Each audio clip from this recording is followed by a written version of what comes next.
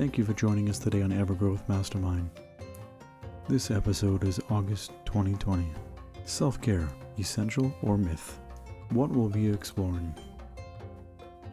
Do you believe in the concept of self-care? Do you make time for yourself in the day?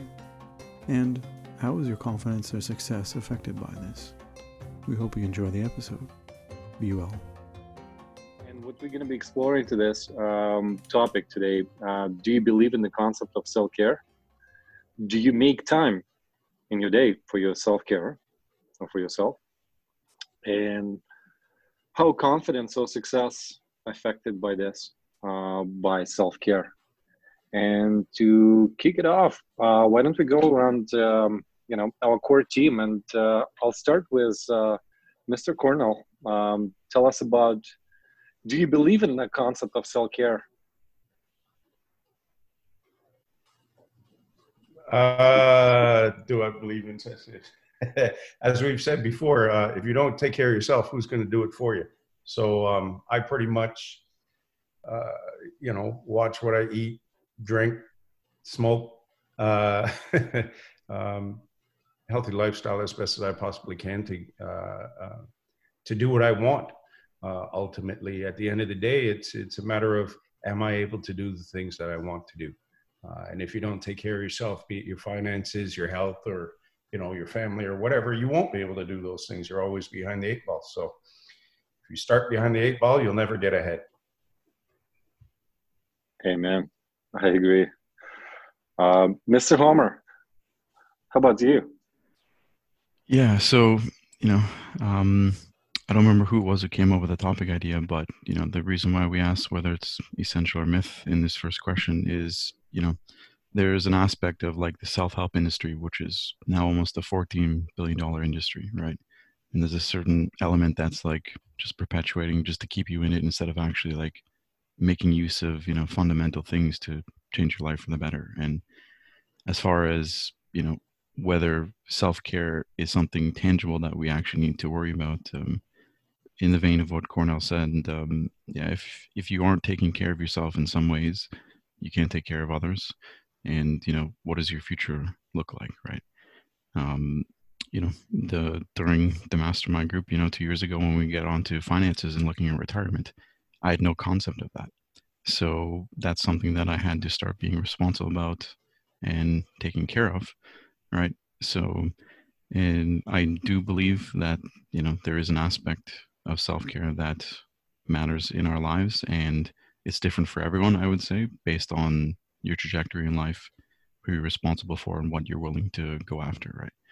And based on that is kind of then how you have to determine what it is you need to, look after and take care of and keep a check on a regular basis. So. And what's for you self-care? I am not well practiced at it. So, I come to it, probably a couple of times a month of like oh shit, I got to be looking after this. Sleep, as some of you men know, has been a big issue recently. So, I kind of, lack of a better term, come to Jesus moments. And those happen more than not, so that I'm more in tune with myself than I was, a good 5-10 years ago, right? But I'm a work in progress. So this is a good talk for me to be listening in on. Yeah, and I think we were kind of on the track to this topic for a while, because we talked about different essentials, like from financial success to like physical success, and now we're just getting combining it all together, right? So I was definitely interested in self-care for a while myself, because like everybody's talking about, oh, you need to take care of yourself, or you need to and since being a kid, like I remember parents always say, well, you have to take care of yourself. And I never really got the concept of self-care. And I'm really excited to go through this today and just really understand how each of you, man, or might be all of us combined to get the new concept of what is actually self-care is. Because right now, currently, from all the men present here on the call, we have so many different backgrounds here. And I'm really excited to dive deep into this topic. So Steve, I want you to jump next and tell us what's actually for you self-care, and if you believe in the concept of self-care, because being a coach for Volleyball Canada for a while, so you've been through this problem many times. Yeah, well, I believe in self-care now. It's, now that I'm older and had some issues. And, it's interesting growing up in Kentucky, born in the 60s, being athletic, being young, being invincible, eating for taste and pleasure, not for nutrition. It never really hit me how many non-self-care habits I had, because self-care always sounded like health, and then as an athlete, it sounded like performance. And now, it sounds like mental health, whether there's anxiety, from work. It sounds like spiritual health. Am I satisfied and fulfilled with what I'm doing? Or do I feel stagnant and like I'm driving myself into the grave? Just getting through the day, waiting till I don't, And so now self-care, having gone through some of these challenges, not being invincible anymore, being in my 50s, I'm finally waking up and going, oh, wow. If I have extra pounds on, which I just found out, I just dropped 20, 30 pounds, whatever. My body doesn't hurt. I haven't done any more exercise. I'm probably doing less, but my body doesn't hurt. How does that work? Oh, if I don't eat these things, or if I drink alkaline water, it's just really interesting to see how self-care, which I used to think was just, maybe being fit and maybe grooming, but my whole life, how it affects my whole life, my attitude, my temperament. So self-care, now I'm a believer. Now I just got to figure out what to do with it, and how to thrive. One interesting thing that you just touched on is your temperament, you said, which is something that I wasn't even thinking about. So you're actually looking at this as an aspect of how you are like emotionally interacting, like with other people. Yeah. So you think about, whether it's dopamine or whatever's going on, cortisol, like I was just getting pumped full of cortisol with all the stress and all the mental anxiety and stuff that was going on with work and everything. So now how does it show up with me and my attitude and my temperament, with my family, with myself, my own self-talk? So, it's been really interesting. I've been working with a naturopath. I think you mentioned that yourself. And it's been really interesting for me to, just change my eating. And some of it has made me less tolerant. It hasn't all just showed up like, oh, I'm feeling great now. It's, the intermediate fasting I've been doing. Like I find myself being shorter. Like my temperament's like sharp to the point.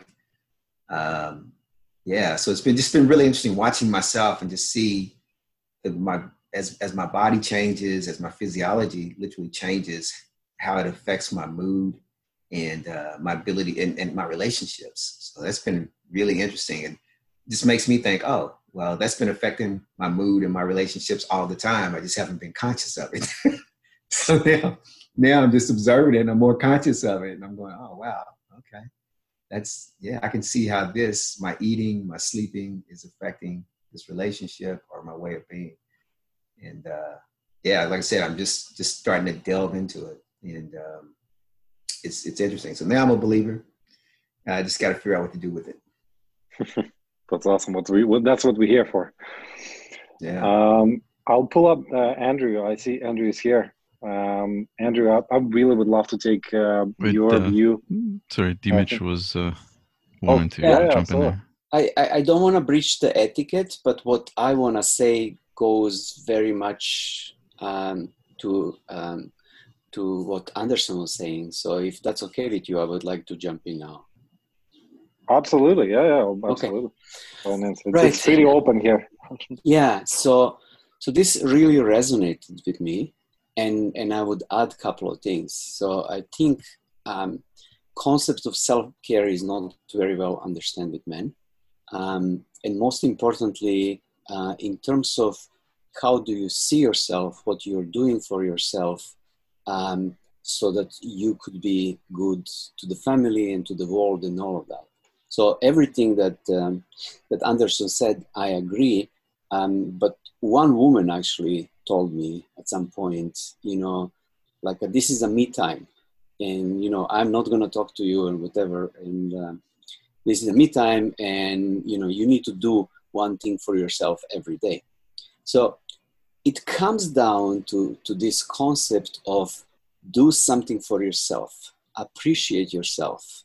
And as I started to look into that, I figured out that some of my behaviors have been tied into, you know, being harsh and judgy on myself. And that really doesn't reflect well on some of my behaviors and this and that. And as I've been actually working with my niece, so she's first year student now, and she had a lot of trouble getting at the university. As I started working with her, I saw that she's having all these sort of problems because of the feeling of low esteem and this and that. And the first thing we actually needed to do there and was about telling her that she's worth something and that she needs to do something for herself and put herself first.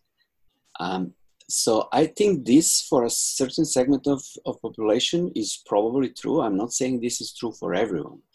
But if you kind of come from that background, and you're likely to have come from that background if you came from any sort of family in distress.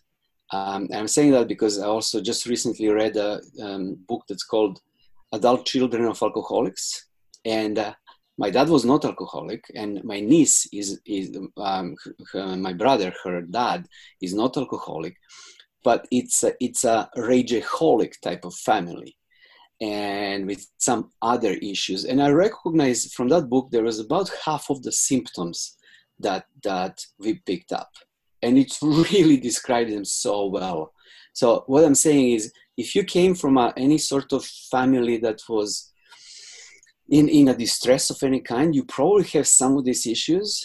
And if you don't take care of your mental health to understand them better, you will keep making some of the errors. And I keep making some of the errors. So it opened up my eyes for understanding myself better, and trying to value myself better, and being able to propagate that for my niece and keep, you know, and do it for my niece and keep telling her that she is valuable and that she should do stuff for herself. And then part of this was also, you know, you noticed that I lost some weight. So I just decided to go with try intermittent fasting and kick out most of my carbs. And now it's become a lifestyle. It's not diet anymore. It truly is a lifestyle. I don't find it hard. I mean, intermittent fasting sometimes is hard, but I find it also very satisfying to go in and eat a huge portion once I'm done with that, because it's a fast and feast type of cycle. Yeah, so I think a lot of men have problem admitting and looking at this soft part of it. So I just wanted to highlight that particular angle. It's super valuable. Thank you for sharing. And you know what's I'm curious. I really love this what you said. It's funny. I feel like every single woman have this, like, right? So they say, "Oh, it's me time," and men are really shitty at this. Like, men are really bad because, like, every single woman would say, "Oh, now it's just me time. I want to do my nails. I want to go glue my hair. I want to just do whatever." And men are really bad at this. Yeah, you're absolutely right. Yeah, I think it reinforces. Do something for yourself. It reinforces, this is me time. I'm doing it for myself, and I am valuable. And I don't think that actually started coming truly in my head until I tried to kind of carve out that. So it's just one tool, but it's this is huge. This is huge, man. I love that you bring this up. And I'm follow-up question for you. Like, what are you doing for yourself? What actually you doing for yourself? Oh, I do what I like to do at that point. So it could be a movie or ordering something from Amazon or awesome. Or reading something. And it's kind of like, okay, no one interrupts me now type of stuff. You know, so, That's but awesome. honestly, I am not full of ideas. I'm in a weird spot in my life now. Brother, this is like whatever you brought. This is amazing. Yeah, I'm buying some of the swords and then cutting water bottles with them, and teaching kids to use swords. So you know, it's weird Wow, shit. that's awesome. That's awesome. Well, but that's the key. You know, life is simple. I think we all kind of go on like and try to complicate it, and this is full circle. When you go around and you realize it's actually you don't need all this like extra stuff Yeah, to it's do simple simple stuff. things. It's Yeah. simple stuff. Just reward yourself. Maybe you eat the cake that otherwise you just a second. That otherwise you wouldn't be eating, or you know, whatever makes sense to you. I love it. I love it. That's a perfect segue, Andrew. I'm pulling you again. I'd love to hear your take on this because you've been working with schools and kids. And what's your take on self-care? First of all, do you believe in self-care? And second, what's the meaning for you, self-care? The journey is long, and as I said before, the more I learn, the more I tend to have this conscious awareness that I don't really know very much. So when I talk, it's just a perspective that I have right now. It may be different next year. Energy is one of those things that's become very forefront in my mind in terms of frequency and vibration. Understanding that every cell in our body vibrates at a different frequency, and everything in nature, everything on this earth vibrates at a different frequency.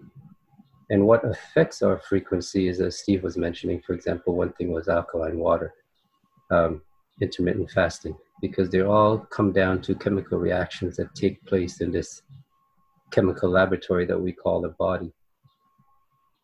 And how this affects self-care, it's the coming to understanding of how these energies work.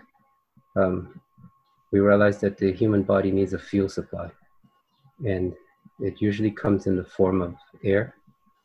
And if you stop breathing, you quite quickly realize how important that fuel supply is.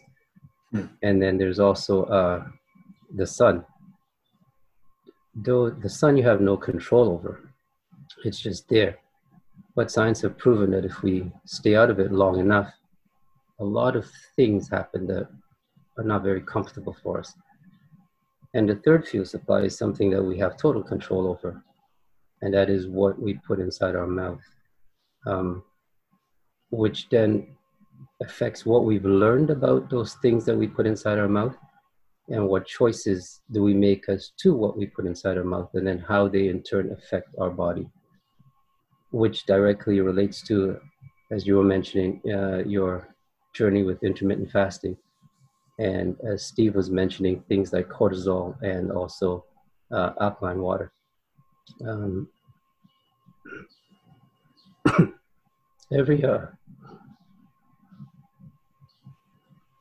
Hold on, I'm just getting a tickle in my throat.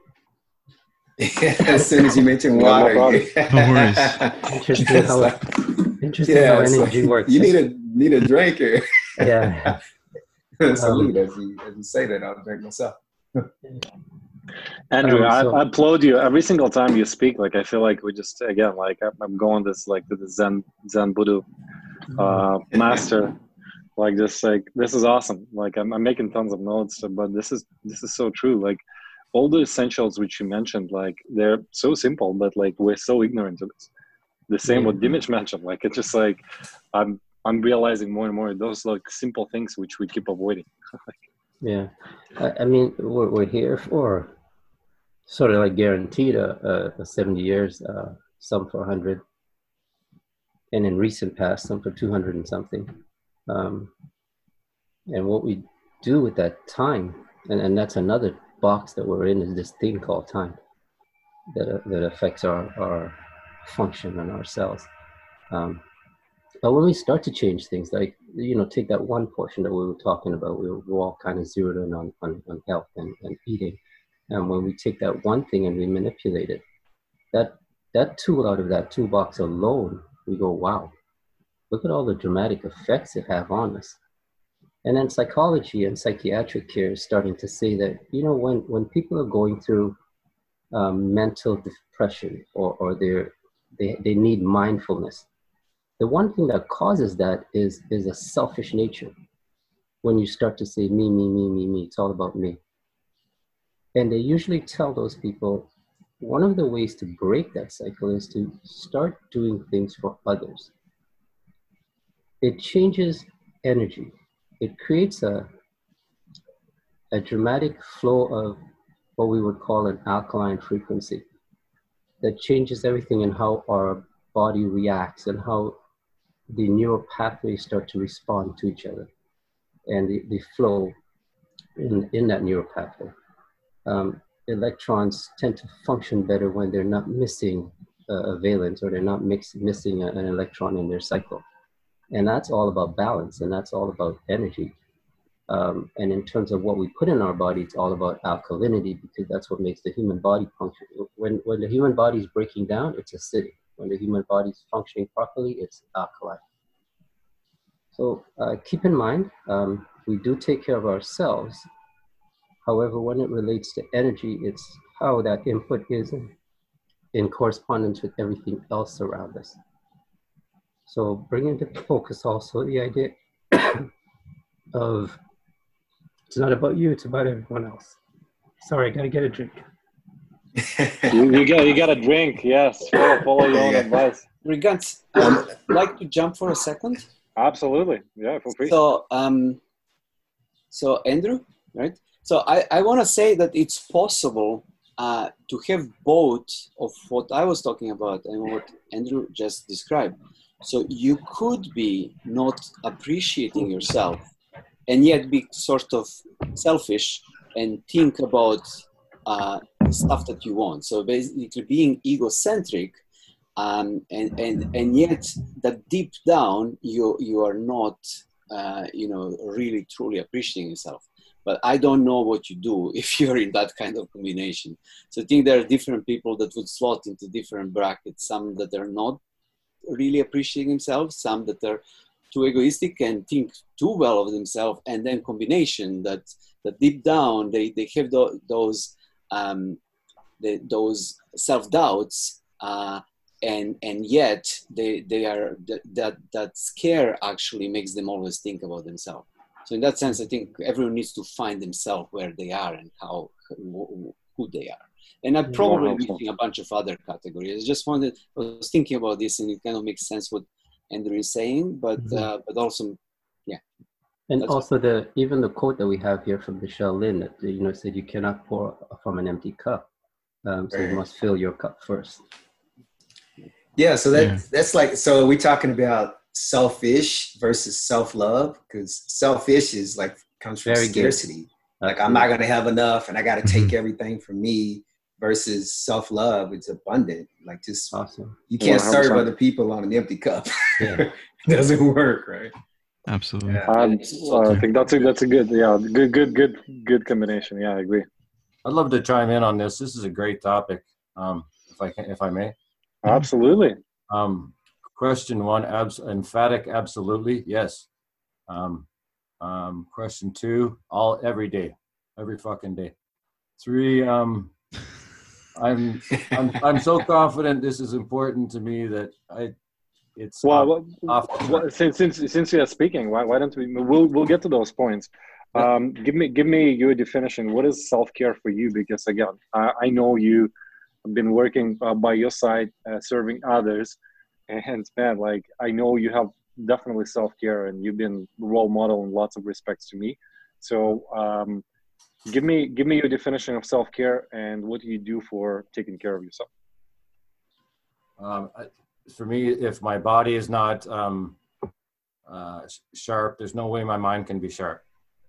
And so Mr. Andrew there, everything he talked about, I'm into, which is, it's, and the only thing I couldn't agree with was the alkaline water, because our oncologist said it doesn't do fuck all.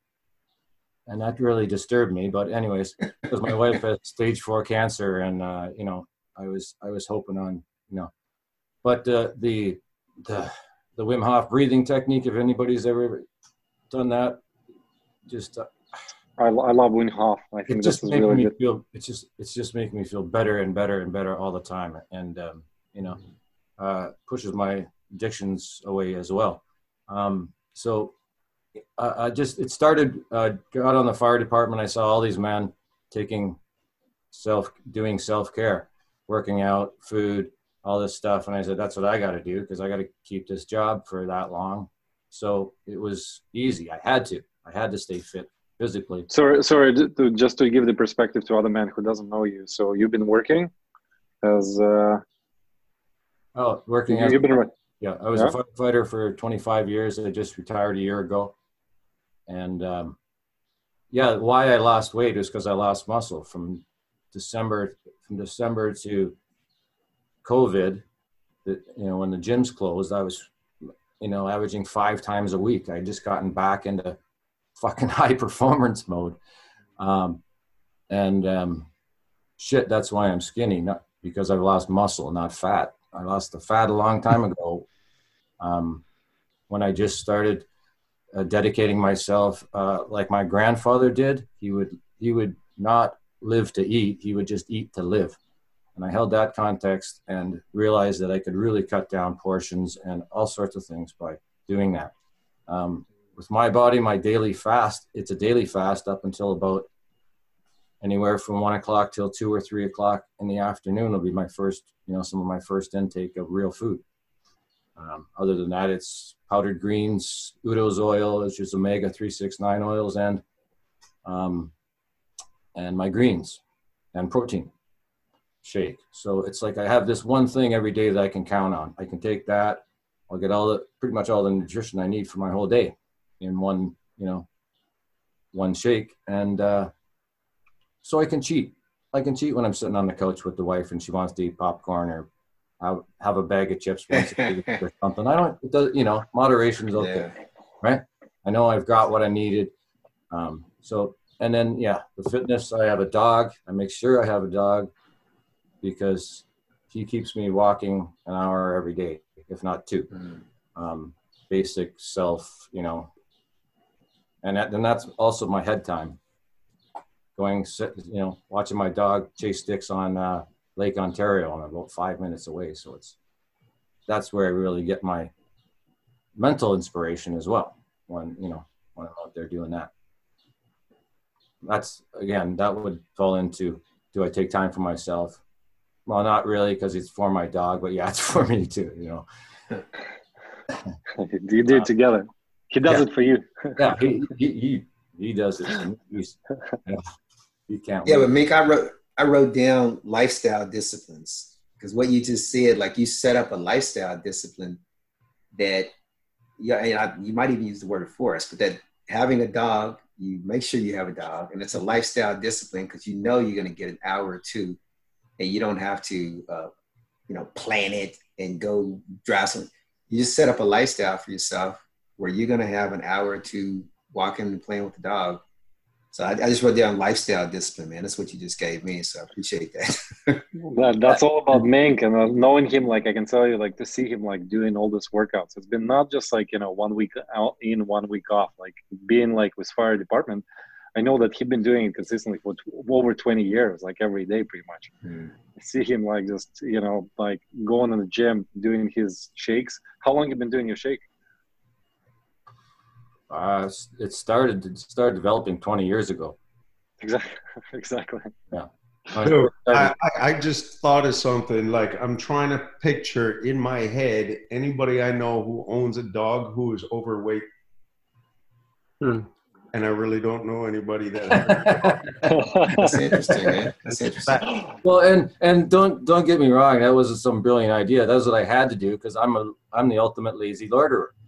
I'll sit on my ass in my backyard, listen to my old rock tunes under my maple tree, looking over my beautiful yard. I'm retired, right? I gotta fight that. Oh fuck, I've done it. Oh, I get that. But his yard is beautiful. You made sure that you had a dog. You said that. You said you made sure you had a dog. And now I'm thinking, do I know any fat people with a dog? Or when I'm looking at people walking their dog on the street, do any of them look overweight? And nope. It's interesting. Just Yeah. thought of that. That's pretty deep. Hey, Jack. That's awesome. Can I, Jack? Can I leave one thing with you? Absolutely, absolutely. So you mentioned your protein. You said you've lost muscle mass, and one of the things that you mentioned is that you take a protein shake every day. So I wanted to jump on that word protein when it comes to self-care in terms of what we put in inside our body. So I'm just going to give you a different perspective. Yeah, please. And check it out if you want. Protein is something. There's a myth behind protein. Our bodies don't use protein. Our bodies use amino acids, and it takes the amino acids and it makes the protein it wants. That's why you see horses and rhinos and gorillas, they eat greens and they're like friggin' huge and strong as ever, because they're getting amino acids. And so check out, getting the 9 or 11 essential amino acids, and your body will start fixing that protein issue in terms of your size. Does that come through in the omega? No, the omega 369 are just oils. They're for different. They're more like a lubrication. So where do I find? Yeah, where do I find what you're talking about? Any health food store. The nutritionist in the aisle. If you go to Healthy Planet, for example, they'll be able to walk you through what is amino acids and what would be a good one to get.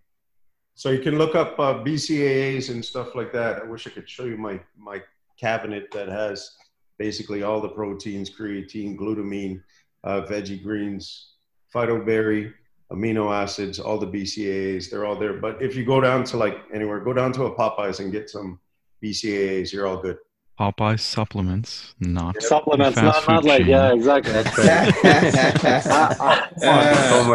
I'm always mixing that. I'm gonna walk his dog. Oh, come on, man. Let me get back to the gym before they start pumping that in me. Yeah. Hey guys, listen. Just like it's very important where we find our tomatoes and our canned foods and bagged foods and etc.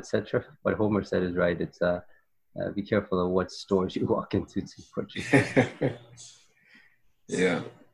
I want to pull in Dr. Roberto Vargas. I know he's here. Hey guys, how are you?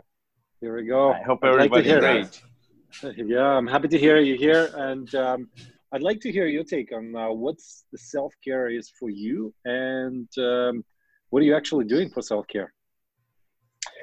Great. Absolutely. I totally agree with self-care. That's very important for human beings. And we can see anything in this planet actually has self-care. And to me, excuse me, it will start with knowing yourself, know thyself. So when you understand who you are, your weaknesses, your greatness, what motivates you, who are you, what's life about?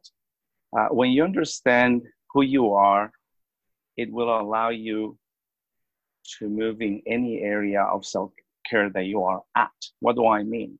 When you were a child, there was self-care. When you were a teenager, a different kind of self-care. As you know, teenagers start staying late at night and they wake up really, really late. So that kind of self-care. So every age, every time in our lifespan has different times for different self-care. And all this in experience coming from knowing yourself. And what I find is that there are three aspects of myself that I want to nourish in this process. One is my body. So what am I doing for my body in this self-care journey? And then the other one will be my mind. What am I doing for my mind? And finally, my spirit, or the essence, or the energy that I am. So self-care is in different levels then, right? It's not just one part of myself, but all starts knowing myself. So at this point in my life, I learned to know myself again. So it means there is a constant knowing yourself. There is not a 20-year-old will say, I know myself, and that's the end of it. No, it's constant. Because we keep collecting over this lifespan different types of identities or personalities that will definitely affect the mind. And therefore it's going to affect the body. And definitely it's going to affect the spirit. So by knowing yourself, knowing your weaknesses, you can work through this process and eventually liberate yourself if there is anything that is stopping you to becoming who you are or who you are already. But not from the point of view that it's something wrong. It's just to know who you are at that moment. It doesn't mean that you're stuck or it's a stagnant. So that's how I see knowing myself. And there's another factor that I heard Steve, I think, was saying about breath work, and you as well. So when we have this knowing ourselves, now we can go deeper into, I can go deeper into me by actually doing breath work, whether it's Wim Hof or whether it's from the Breathwork Center, which, you know, you actually experienced the breathwork with me that I was doing for you. So I've been training breathwork.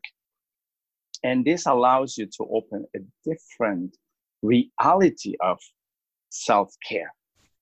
You know, you talking to your energy, to who you are, and exploring the depthness of yourself. And then, you know, from there, you can go into your body, fitness. In myself will be yoga, which I love to do yoga, walks. You know, Alex, we've been for a few walks, and that's amazing. Biking or any sport, gardening. I love gardening. That will be one of my ways of self-caring my body, nourishing with the sun and touching the dirt, which is very grounding, you know. And then this allows me to be at ease with my thoughts, and it makes me see life with from different point of view, meaning awareness, right? And every time I will do breath work, whether it's Wim Hof or whether it's the one that I do, which is more of the yogic tantra, white tantra like. So it allows me to feel myself and ease my mind, as I said, and then allow my spirit to come through. So I'm present. And that's how I will nourish, take care of myself, by being present to me, doing whatever I'm doing. And then I can do any physical activity, or I can read a book, or I can watch a movie. I can spend time with family. And when it's my time for nourishing my spirit, then I will do meditation, sit down in a silent place, or excuse me, or in the garden, or in a walk. So I definitely believe that self-care is important in anybody's life, to understand who you are, first of all, and allow yourself to transmute those energies or identities or personalities that we collected, and become more present to the beautiful beings that we are. I love it. I love it. And I know everything you say, everything you preach, you actually practice. And I know, I know Roberto closer than any of you, man. And I don't know how many degrees he got, and this man is consistently into yoga, different seminars and breath work and some other stuff which normally doctors would never do. So I'm really, man, I'm so grateful to have you here, and absolutely thank you for sharing this. One thing, Roberto, this is Mink. Thank you for that. That was fucking beautiful. Honestly, that was really great. Oh, thank you guys. No, man, that was dead on. I'm just totally I got to get yoga back in my life now. Yoga or gardening. Yeah. Well, I garden like shit, man. I'm gardening all day long. Yeah, one powerful thing you touched on is knowing yourself right now, and basically respecting the fact that we're changing and self-care keeps changing. And I think this ties back to something Dimitri had said a bit earlier about whether or not you're doing it for the right reason. And there's an audiobook I listened to recently, I can't remember the name offhand, where it talks about the best way to actually start looking at yourself and why we're so bad at it is because of all the things in our way and looking at ourselves, and that you almost have to like escape yourself and look at yourself as an objective observer to be truly honest about what's going on, what you're going through. And because looking it through your own lens or trying to just work through it with your own thoughts in that sense, you kind of lose that perspective. But if you were like, okay, if this was me and this was my best friend, and that's the clone or whatever, and I'm talking to them, what would I tell them? What do they need to know to step in the right direction and start taking care of some of these things? And just getting out of our own way is usually part of the problem, I find, specifically talking about myself too. Yeah, the mirror works. The mirror works for that too. Exactly. Fair enough. So I want to share something cool as well. So just recently been going through like a bunch of different podcasts and listening, and one of the writers, she was talking about this cool practice where she said like, I'm doing this stuff for my future self, right? So I can go and brush my teeth today like twice a day because I'm doing it for future, like whatever me, like. And I started practicing it every day, like, and now like every day, like I'm like, oh, I'm gonna floss for future Alex, so I'm gonna go and floss tonight for future Alex. And then like and I would just get next day and I would say thanks, like past Alex, like always, like back in the future I would travel back in time and say thanks Alex back in time for doing this, because it's future Alex who is like benefiting right now from healthy teeth or whatever I'm doing, like the like exercise which I did yesterday.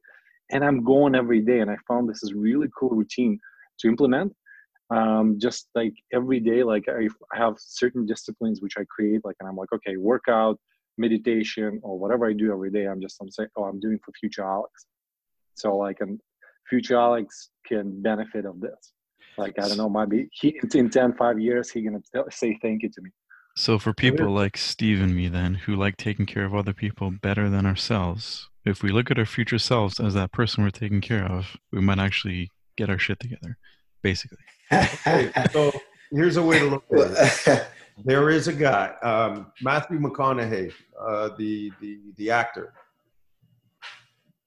He goes up to accept an award, and somebody asked him just before he went on stage or at some interview or something or other. You can look this up. Who his hero was, and his hero was. This is him on stage. He asked me who my hero was. I said, me, 10 years from now. Wow, I love it. Was his hero. That's who he was trying to get to. Look it up. That's really interesting because, and Sean, you just said, I'm working with David Cortez, who started Boys to Men Canada. And that's one of the things that we've been working on is going back into the past, taking responsibility for things that I wasn't equipped to take responsibility for then, and going into the future and looking ahead. And like I might not, like Sean, like you're saying, I might not do it for myself today based on how I feel about myself today or whatever's going on. But do I have enough love and care for future Steve to do it for him if I won't do it for today's Steve? You know what I mean? Yep. So I think that's the trick, really Alex. Powerful. Thank you for that. That's a real powerful tool, man. I'm pretty much convinced now that that voice in my gut, through my whole past was my future self, having, started to immerse myself in what science is telling us and how time is totally all happening at the same time. And every time I listened to that gut feeling, that voice that was just absurd, and went and did it, it fucking worked. And I'm, I'm a better man today because of that. So I ain't even gonna head fuck it. I'm just gonna keep going with it. It's like the natural path. I go to him and say, okay, it's time for you to perform your voodoo magic. And he fucking does it every time, you know, and I have a laugh about it. But it just fucking works because I believe it. Because if I didn't believe it, none of it would work, I don't think. And it's a big part of it, for sure. So I'm gonna shift to point 2, which is do you make time for during the day for yourself? And I'm gonna start with you, Mr. Cornell. Like, and I know you, man, like, and you brilliant at your disciplines and different like routine. Like, I know you have reset for every single week. So if you can share with us and tell us what you actually do every day for yourself. And if you want to share about your weekly discipline, tell us. Okay, so the men know about reset day. Reset day is my day when you know, I clean my house, I clean my car, cut my hair, I do all my personal shit, my personal grooming, my personal whatever I need in order to make my home space my space, shall we say. And in doing so, it clears my head. It sets me up nicely every Sunday. This is what I do. And Saturday evenings, I go to church, but I go to church primarily because the priest who's running the church is a friend of mine from like years ago before he was a priest. So that just kind of entered into my life. So I got a spiritual cleansing every week and a mental and physical cleansing every week. And then every day I've found a new workout routine. I used to work out only 2 or 3 days a week, and but it would be a full body workout. Recently, just a couple of weeks ago, I got into just doing specific body parts. That way I'm in the gym every single day, because I found that, you know, with all the protein shakes and all that kind of stuff that I take and whatnot in order to help me to recover from these workouts quickly. And yes, Andrew, I do take BCAAs when I'm not eating, when I'm fasting and stuff like that. Just saying, protect my muscle. Yeah. That said, so I don't eat the muscle. That's the problem. When you're intermittent fasting, you eat the muscle. So you take the BCAAs and it helps protect the muscle until you end up back in the gym. Anyways, what I found was I'm getting older, and it's taking a little bit more work in order to keep the weight off, to keep me where I want to be. So I had to change my workout strategy to get to where I want to get to, which is now every day I'm in the gym, and I only have 2 rest days a week. Whereas I used to have 4, now I only have 2 rest days in a week, which is usually like a Wednesday or a Thursday and a Sunday. Sunday is, you know, the cleaning day and so forth. So that's my routine, essentially. You know, up every day before dawn, and you know, try not to do the napping and all that kind of stuff, so I can get a solid sleep. And when I have difficulty sleeping, I take some ZMA, zinc, magnesium, and B6, and that helps knock me out. And that's it. Sleep is very important. A good work ethic is very important. A good workout regimen is very important. And how you live, keeping your sanctuary clean. You know, a clean environment is a healthy environment. So that's it. That's me. I love it. I love it. Steve, going to you. What do you do every day? Yeah. So just recently, I just started. I had a health scare a few months ago, not that long ago, maybe 3 months ago or whatever. And you know, it was came from stress. And so I really had to address this. So for 6 weeks, I've been on a really strict, healthy heart ketogenic regime, like crazy strict, you know, and just to reset my body. And so now my disciplines are set in place. And now that I'm, you know, had 6 weeks of that, I'm going into like week 7 or 8.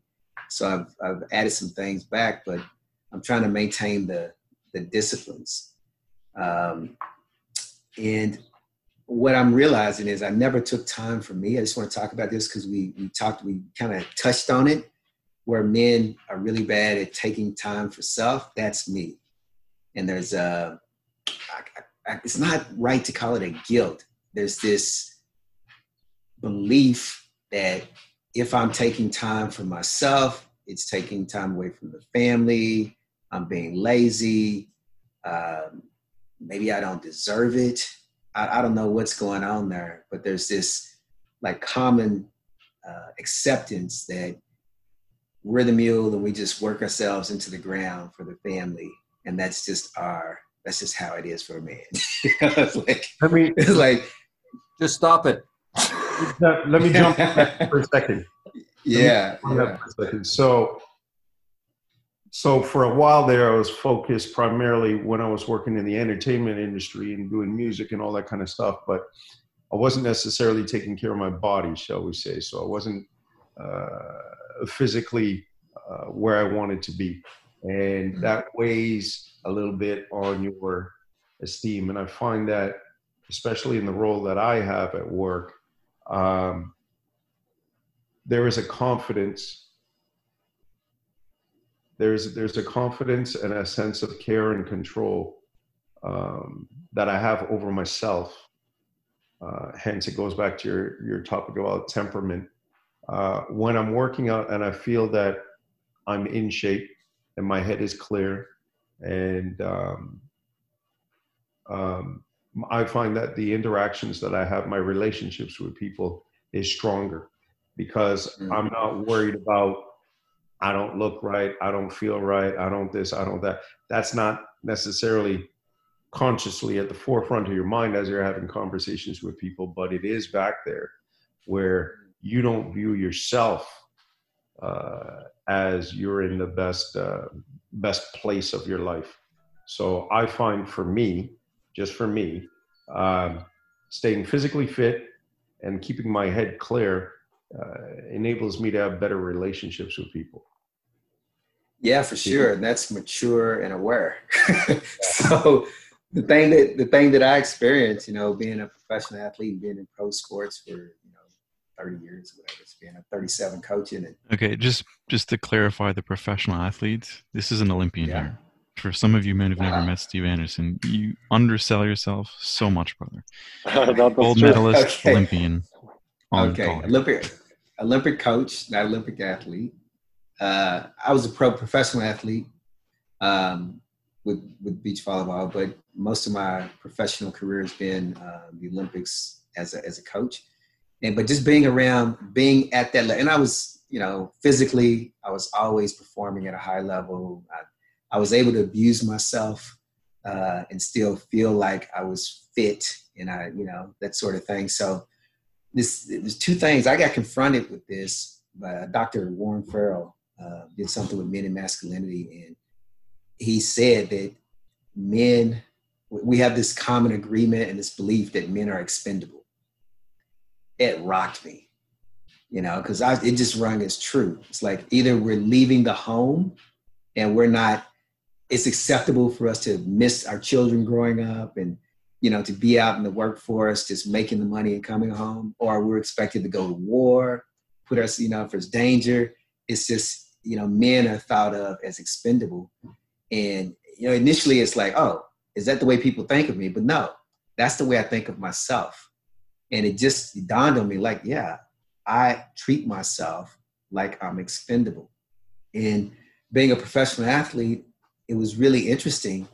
It was like the stallion mode of, do what I want to do. I'm invincible, to this mule mode of, okay, jump on my back, break my back. That's what I'm here for. And self-care, just was never really something to consider, whether it was me abusing myself by thinking I'm being self-centric and thinking I'm invincible, young stallion, I'm going to do what I want. And it was almost like paying penance for that lifestyle to say, oh, okay, now I'm just going to sacrifice myself for family, and I'm going to grow up and just, you can just ride me into the grave, So nowhere that I don't see any space in there for, oh, let me take care of myself so I can serve. Or, yeah, I have to have a full cup. And I'm just trying to unpack it. I don't know if there's a guilt in there. I don't know if it's just this social construct of what men are and how we're just meant to be, to serve and jump in front of bullets, you know, for our loved ones. I don't know where it comes from. I'm trying to unpack it myself, but the way it shows up in my life is self-care was never really a priority or a consideration because, you know, it's like a luxury. But now I realize that's just a ridiculous story, and it keeps me from serving. It keeps me from serving anyone, you know? And it's a horrible mentality to have, that I'm expendable. It's just a horrible mentality. I can't, how am I going to show up powerfully when I think that I don't matter? That's just so horrible. True. So true. Yeah. So that's where I am now. And I'm just trying to unpack that now. I'm just seeing it because of this medical thing that I had. And now I'm being confronted with, I've got a young son. He's 11, he'll be 12. I'm 56. I'll be 56 in September, he'll be 12. So I'm confronted with, how do I take care of myself and be there for him? Like be alive, you know, and be thriving with all these years between us. I gotta really do something here to be around for another 30, 40 You have to do something for the future self. You have to invest future me and future him, yeah. right? And otherwise. Yeah, but Anderson, you're a professional athlete, and I've heard that a lot out of professional athletes on many, many interviews, is you didn't have time to take care of yourself back there because that level you were at is extremely like demanding. So, I mean, I understand why you were like that. Now you just, I guess, need to break that, because you don't have to be that anymore. Yeah, and it makes it interesting listening to you as a fireman and being in an environment, like you said, you had to. There were men who were taking care of themselves. Most of the job, you're not out on calls all day. Most of the job is preparing yourself right. to be, and it's different sport, and what you do is different. Like if I go out and I'm performing and I mess up, I lose the game, I lose money, whatever. You go out and you're not in optimum performance. So you're losing a life, your teammates, the people you're trying to serve, like it just, when you were talking before, it became really apparent to me, this is no joke. Your performance is not something to take lightly. And most of the time you spend is preparing for those occasions when you have to go out and perform because it's life or death. And so self-care has to be, you know, paramount for you. Whereas in something like sport, you can see people who abuse through steroids and all this sort of stuff, or you'll see them, you know, abusing themselves through drugs or whatever else. And that may happen in your profession too, because you spoke about alcohol, but it just, you know, performance is one thing, health is another, like fitness, all these things. But like what we're talking about, self-care, self-love, self-care, that's not just being healthy. It's not just being fit. It's being, you know, a whole person, a whole healthy person, mentally, emotionally, spiritually. It's more than just, you know, whether I can run fast or jump high, or, you know, it's, I don't know. Like I said, I'm trying to unpack it now, and I'm just being confronted because life is confronting me. And yeah, so you brought a really powerful point. Yeah, I think it's really cool because I can even look at myself and I can tell you it's probably a combination for each of us, like different things. Like I know growing up, like to have powerful and strong father who is a really hard ass, like, you know, just like, and it wasn't like, you know, space for fucking up or just space for being wrong. Like, and I think like through my experience learning that the man is not allowed to cry, man is not allowed to be weak, man is like, as you said, this like mule which people can jump on and just like ride. Yeah. I think this is all combination, right? So I think it's also like how you grow up and what you've seen, how you experience life. And it's amazing to have these talks because you can see the different perspective. Because as I was growing up, I didn't have any perspective. This is the only perspective I have, right? So like, and I think this topic which you just touched, like definitely resonates with me. And I'm glad you're connecting it with Mink. Like I love to see him as well. Like, and I can see the different perspective because you need to take care of yourself to take care of others. And if you're doing something different, let's say if you're working in front of a computer every day, it's hard to really pay attention to this because you kind of like, you don't realize this concept. You're like, oh, I'm just, like, no people die if I don't, just take care of myself, right? So, but this is a really valuable point. Thanks. Unless you're programming for Tesla's auto-driving cars. That's then true. Quite that's literally. True. But yeah, like Mink's brother. Yeah, absolutely. Anderson's interpretation that, we don't look at these things as life and death, but, we'd probably be better off if we did. Right? If we're always that prepared, right? Yeah. Before we never had a choice because we always went off to war. I mean, it's only recent that men don't have to go off to war. Like in the last, 40, 50 years? Before then, there was always some sort of go off and put your life on the line. And we've had conflicts and wars, but I don't think it's expected of a man now in a lot of, like in North America, for example, it's not expected that you have to join the military. Some places you still must, whether you're a man or a woman. But we've had thousands of years of you are going to arm up and go off and fight and die and come, whatever. You may come back home, and when you come back home, how are you going to be? So we're like just this new generation of men who don't have to take up weapons and go off. Some of us, there's still places around the world where that's just their reality. And so it's been really interesting for me. I was in the military, but I didn't have to go off and fight. So it's been really interesting for me to be this young man growing up who thought about it. But I know my father went to war, and his father would have had some conflict. And here I am, trying to raise a son. And in this new paradigm of what a man is, if I'm not this expendable, go off to war thing, and I'm staying at home and I can cook dinner for my son, I can pick him up from school, and I don't have this horror in my psyche, to bring to him. And who am I? How am I going to show up? It's really interesting. I see Andrew, and Andrew's really humble too. I see Andrew working with young people, and what he sets up with them, and his own self-care and how that shows up in the community is really incredible. So I'm just seeing this contrast of Mink, who runs into buildings, putting his, like the old men who put their lives on the line, like literally. And then Andrew, who's living a lifestyle where young people want to be like him. Parents, like he's changing the family tree from the kids into the family. It's really incredible. Andrew, I'd like to hear more about that because you kind of listen a lot. We're gonna pull him in. So, Andrew, why don't we, since he's talking about you, why don't we just get your take? So you already mentioned to us like what self-care means to you and all those attributes. And do you make time in your day for yourself? And if yes, what exactly are you doing? I'd love you to share with us maybe more details on that. Yeah.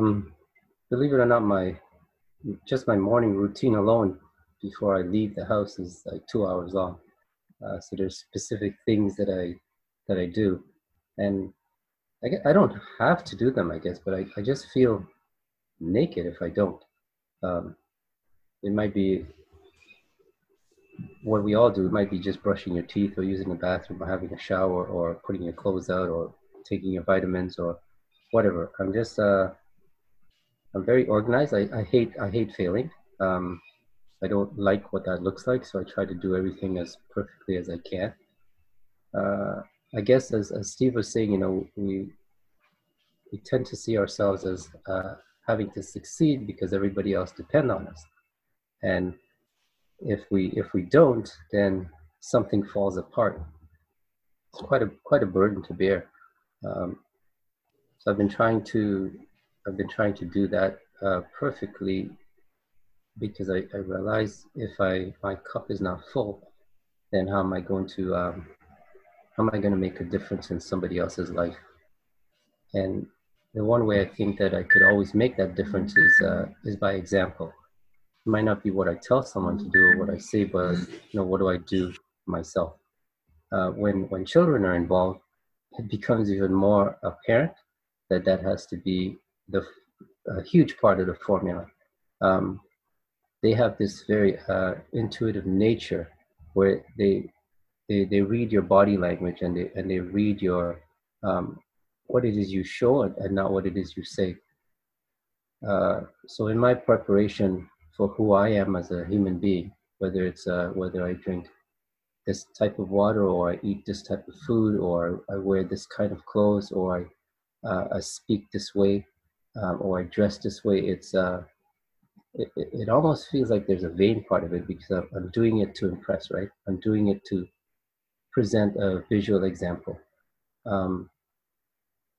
But in the end, I feel solace in it because I'm doing it to affect another life or other lives, and hoping that somewhere that future person makes a difference for those in my present space. Yeah, but Andrew, if you could just, so people don't know, like you've 2 different schools, 16 years, you've been doing a morning program, volunteer, you've missed less than a handful of days in 16 years before, was it 6 a.m. before school? You're there 5 days a week, never been paid for. You've been doing it longer than that, but you've been doing it formally in schools, right? For 16 years, every single school morning. And list, I don't know how many days you missed, but 2, 3, whatever, out of the 16 years, to have this effect on these young people. So say a little bit about what you do Okay. and the impact that you're having on kids, because this is, and then how your self-care and everything, and because you model this for them. They want to be you. I've talked to parents. They always say, Mr. Bouchon, my kid won't listen to me, but Mr. Bouchon said do this, so they have to do it. The respect you have from the community and these young people especially it's amazing. Steve, thank you. Yeah, those words mean a lot. I show up at school and I have a program, and it's based on the 4 facets of life, right? Number 1 is character, then sleep, then nutrition, then training. And they're listed in that order because that's the significance of them. So when I show up and I ask students to show up, it's all voluntary for them. They don't have to do this. They can choose to do this. And over the 16 years, what have come out over that time frame is the realization that, wow, these kids are, they're doing something amazing themselves. Some of them have to wake themselves up because this is an added burden to their parent. Some of them have to make their own lunches, or they have to make their own breakfast. In some cases, they have to get a sibling ready. They might be in grade 6, but they have to take care of a sibling in grade 3 or kindergarten. They come to the school, and all we do is we do physical work for about 8 minutes. They don't realize it, but that's all we do. Most of the other time, it's talking, it's fooling around, it's sharing jokes, and it's playing games. But we work on character, and we work on sharing information about character, and we work on sharing information about sleep and about nutrition. Most things that I've learned that I have to share, it's outside of mainstream knowledge. So that the kids would usually go back home to share what it is they do at performance training. And that's where the interaction with the families come. And it's because I'm sharing stuff that is different. Steve, I don't really have I'm not very comfortable when it comes to talking about myself and what I do. So I don't know. I'm hoping I'm choosing the right words. I think you gave enough context. Okay. This is useful context because I had no idea. Super useful. Thank you. Yeah. I want to come to one of these trainings. Okay. Yeah, I think incredible. We all should. It's incredible. I'd love to join one of your sessions. It's incredible. I went there and Andrew told me, "Oh, this young man is the bully. He comes from this sort of environment. It's this sort of tragedy in home life, whatever." I show up and this young man is physically you could see where he could be the bully because he's a physical kid, but he's helping. He's the mentor in this environment. He's helping younger kids. He's laughing. He's smiling. There's no safety issue for him. He's not in fight or fight or flight mode. It's a very competitive environment, but you only compete with your former self. What was your time before? So everyone is helping everyone.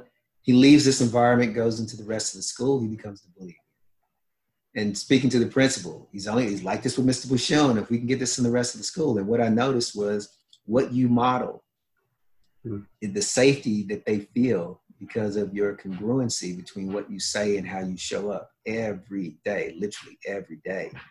They see that, and they aspire to that, and that's who they become. So your self-care, the nutrition, who you are as a person, how you show up, that's the gateway for them to get some of that, right? And it changes their family. I've heard parents who say, yeah, we didn't like this, can't drink pop anymore. You know, what do you mean you can't drink milk? What are you talking about? But now the family's healthy. So I just like what you do, but it's your self-care and who you are, how you discipline your life, and then how that's a model for these other people. It's not just your life and your health and your family. It's like the community is benefiting from how you are. You know, I won't get it to, I know I've taken us off topic here a little bit, but thank you. That time that you take, and the question was, you know, how do you make time for this? I was curious for you, how that time that you take every morning to be with these kids for 16 years, man, 5 days a week, 16 years, how that affects you, and what part of your routine is that for your self-care? You know what, Steve, for me, it's a total blessing. I feel like if they weren't there to participate in that, I would lose out. It brings joy to me. Even hearing you talk, hearing the parents talk, what you've heard from the parents, all of that is like a fuel. It creates in me a sense of keep going, don't stop. This is amazing. I love this. It makes me feel good. And I don't know, sometimes that's a good enough reason for doing it, you know, just that energy that you get and that sense of belonging and that sense of accomplishment that I've made a difference. I've left a footprint. I don't know. Maybe that's the reason I keep going. Perspective I get from that, Andrew, and back to our quote about an empty cup can't pour. You know, what about the lens of this, that the self-care is ensuring the cup doesn't have holes? Wow. So that when you're doing those things and you get that feedback, that's what's filling the cup. Yes. So then the next day you have something to pour out. Because, you know, from that angle, like, you know, that's the motivation, right? That keeps you going. The kids show up. That's why you keep doing it, and you're not going to stop. Yeah. But if you start falling apart and your cup has holes, doesn't matter how much they keep pouring in, you're not going to care anymore, or it's going to be less effective, and you're going to stop showing up for them. So just something that just came up the way you presented it there. So it's like I met with a young man yesterday. He's just got a full scholarship to a college, and he comes from a broken home. He's kicked out. He has to live with someone else. He was ADHD. But when he came into performance training, he found a place where he can excel, as Steve saw and the other gentleman he was talking about. And watching the growth that takes place and the person that they become, it's like, it makes me want to do better. It makes me very humble. So thank you. I appreciate that, Homer. Thank you, Andrew. This is great. I love it. I'm going to pull Mr. Dimich back. Mr. Dimich, tell us a little bit more about your routine. What do you make time for yourself every day? We kind of touched it a little bit, but I'd like you to maybe share more, if you could, with us. Yeah, so I suck at this. So the whole discovery, Yes, true. yeah. So the whole discovery about self-care is relatively recent for me, but then a lot of pieces that I've known from before, and I practice as a part of my development of my career and becoming a better manager and better person and being part of the men's team. A lot of pieces have played a role. And for those that don't know, I was a VP of engineering in software, and now probably retired. We'll see about that. Maybe I get too bored. But also to Homer's point, you've done some work for Tesla as well, right? So like when he was referring to, like, I guess something being responsible. So you're the one who could be doing this kind of work. You're doing Yeah. this kind of work. Actually, so in some ways, I'm looking for what is next thing for me, because I figure out that I love doing my work, but it stresses me and it's not necessarily great for my health. And I don't have a need to work anymore for salary. So I'm actually thinking like, where can I contribute something useful to the world, and yet really enjoy it. So you know what Andrew was discussing, that sounds fantastic, and it's not my strong suit. But anyway, I'm looking for something like that. And but what I'm trying to say is, you know, I've done a lot of development work for this or that reason, and then this recent discovery about self-care and all of that, it has pieced some of the stuff for me. But I will admit that I don't have strong routine of any sort, and I think that's actually missing in my life, because my approach is ad hoc. It's lucky that well, the only routine now is intermittent fasting and no carbs. But yeah, I'm not doing well. I'll be honest. I think that's actually really missing, because yeah, I find that sometimes I'm wasting time, and you know, I read the stuff that was irrelevant, and yeah, so I need to do better. That's all.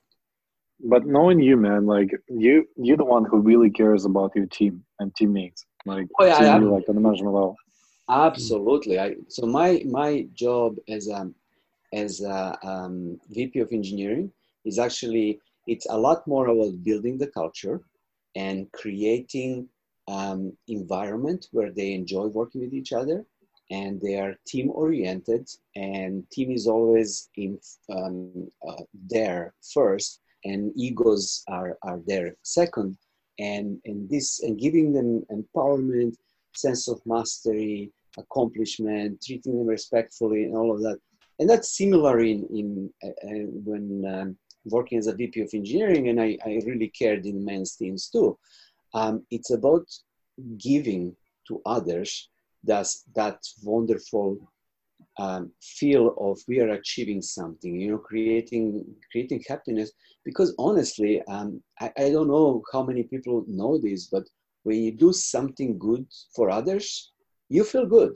So it's really selfless act is actually selfish in that sense. You know, you are doing it for someone else, but yet it makes you feel good. It makes you feel fulfilled. And yeah. 100%. Yeah. That's because there's a that's like a really powerful constructive way to use your ego. You know, because people think that, oh, you're supposed to try to get rid of your ego. Like, no, you have to have ego, but you don't use it well. But what you're talking about, doing something for others, and you said, wow, giving others a sense that we're doing something like worthwhile. I just wrote that down. That's awesome. Yeah. Achieves. Yeah. You know, that's really, yeah. You know, look up my recommendations on the LinkedIn, or you know what happened to me last year. So the team was getting along so well, and I'm so happy there. I'm going to talk about this until the end of my life. They were doing so well that then they actually wanted to go to Muskoka, to a cottage all together, and they were going to rent a bus. So when I heard that, I turned it into a, hey, why don't we have a little bit of training? And we did something called 5 Dysfunctions of the Team training, which I've facilitated a couple of times. And so we had improv games and talk about how you build trust and what's important in a team and how to commit by having this environment of everyone expressing their ideas freely and having respectful discussions, and people being able to have heated discussions without actually getting hurt. So how to go about this and how to be positive, and a lot of stuff from improv actually. So we spent Friday doing that. And then they had Saturday and Sunday on their own, and I paid for everything there from a budget, right? And we had a huge cottage, like, I don't know, 8 rooms or something like that. And, you know, I am the elder there and the highest rank, so I was the first one to pull back to go for sleep. And just remember, man, that it was for hours that I kept hearing them laugh, upstairs, like having a great time. And it was like, I actually just got a goosebumps remembering how awesome that was. And we did rent a kind of minibus, and they all went together. They made a round around the city to pick up everything to go there. They just wanted to have that sense of, we're going together, we're coming back together. So, but that you just bring in something powerful. I think there's this like team and just like doing something, looking forward to something, and just I think again like what you and Andrew mentioned already, like just doing something for somebody. I think it's a huge practice. It's a reward. Even self-care. Yeah. Mm-hmm. It's absolutely rewarding. Yeah, there's something special about going away on a bus and coming back on a bus, isn't there? It is something special. I'm gonna pull Roberto Vargas, Dr. Roberto. Please share with us what are you doing every day? Yeah. Hey guys again. And if you're finding time for yourself every day. Yeah, it's so great to hear. It's a potpourri of different experiences, and it's so great to hear all of you. Yes, in my case, I will say in this manner, I definitely need to create a space for myself, and I see myself pre-COVID. Yeah, that was a very interesting time in my life, and mentioning what I mentioned before is every time self-care evolves as you are evolving as well, or you knowing yourself. So then during the COVID, it was a lot of self-care, a lot for indulgence in every aspect, body, mind, and spirit. And now post-COVID, I did my office in a way that I'm only working 6 hours a day. So I have 2 shifts. They have the doctor, they have the dentist in a different shift. So I start say 8 o'clock till 2 o'clock 1 week, and the following week I do 2 o'clock till 8 o'clock. So and just to give you a man perspective, his previous time was like I think 12 hours a day was regular day. So I find him like early in the morning and leaving like pre-COVID and post-COVID, and if you can just give us context, Roberto, as to what you're doing for some of the other men. Oh, sure. Yeah, so I work as a dentist, and I've been doing this for 27 years now. 27 years, and practicing in Canada the past 20 years. I'm originally from Bolivia, so I practice there as well. And so I have my office here in Etobicoke, and I'm having a great time. I really enjoy it, and I can relate to all of you guys when you mentioned being at service. Yes, this is a business, but service is first.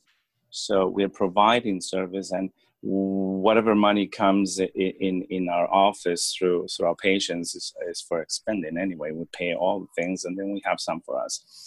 But what we value, what we actually enjoy, is the compliments or the comments from our patients, about how we perform and how great it was for them, the experience today, or a new patient that shows up. Oh my God, I never had this kind of dentistry, or something like that. So that's when we enjoy what we do. That's our reward. The monetary, yes, is important, but our food, our daily food, is how we serve our patients. And talking about teams, yes, it's very important to have our teams on board, and everybody knows where we are and what we're doing at all times. It's really important. There's a constant training for that. Now, going back to self-care, so it changed over the years for me. So I, let's say younger days, 20s or so, it was a lot of body, weightlifting and beautiful, all that, protein milkshakes and lots of meat and lots of a lot of protein. What I thought at that time was, for me, what I thought I could do. So whey protein, and creatinine and all these things. So it was great. I learned who I was at that moment. And then when I became a dentist, obviously that changed. And during the university, I stopped that. And it was a different time for different self-care. Now I had a son. So my self-care became different. And maybe more relationship with family and friends. That was a different time. Now, what is it today for me, self-care? Today, I see self-care like being present to myself at all times, being present to being in the moment. So how did I come up with this? So I'm working a few, let's say about 20 years ago, actually.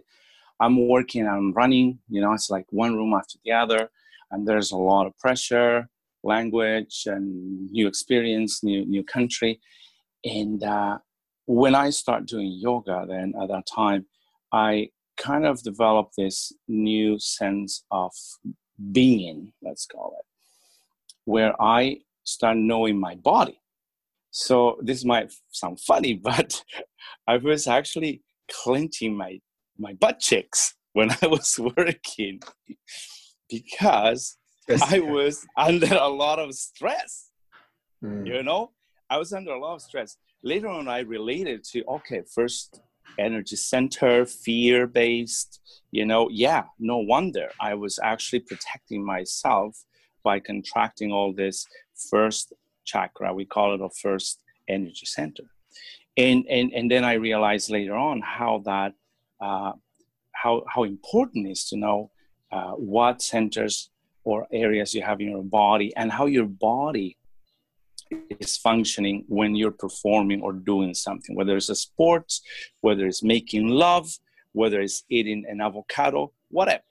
So that's self-awareness. So now, knowing that my body in that time was in a lot of tension, I started noticing pain in my right hip and whatnot. So that's why I'm saying today is being present to myself. So that's how my self-care is on a daily basis. So whatever I am doing, I want to be present to myself so I can put my body at ease and I can perform with my mind also at ease so I can enjoy what I'm doing. Whether I'm cleaning the basement or I am, I don't know, I'm having a nice meal at the house, or whatever meal we have, not necessarily nice, whatever it is. So, and that's my new practice, is being present to myself as part of my self-care so I can enjoy this body rather than contracting my neck or being frustrated or being angry. Now, I'm not saying this from a point of view that being angry is wrong, or contracting my neck is wrong, or clenching my butt cheeks is wrong. No, it's just a process of knowing myself, where now being aware of who I am allows me to be a non-judgmental with myself or others. Now, saying that doesn't mean that in the team effort, in the teamwork, I'm not going to call on somebody that is not performing properly. It's not coming from a judgmental point of view. It's coming from contributing for the team. Or we can take any other situation. So, so that's how I view today being present to myself as making time for myself. Yeah, and that can look like doing yoga, doing breath work, doing gardening, making love, getting the car, taking care of the car, cleaning I don't know, whatever that is, working, doing an extraction or doing a surgery. And you get it working. Yeah, like seeing you like 12 to 14 hour days. Like, I'm just giving you perspective. This man would call me, like, he would get to work early and he would call like 10:30 to 11 p.m. He's just getting out from his office, and he's doing it every day.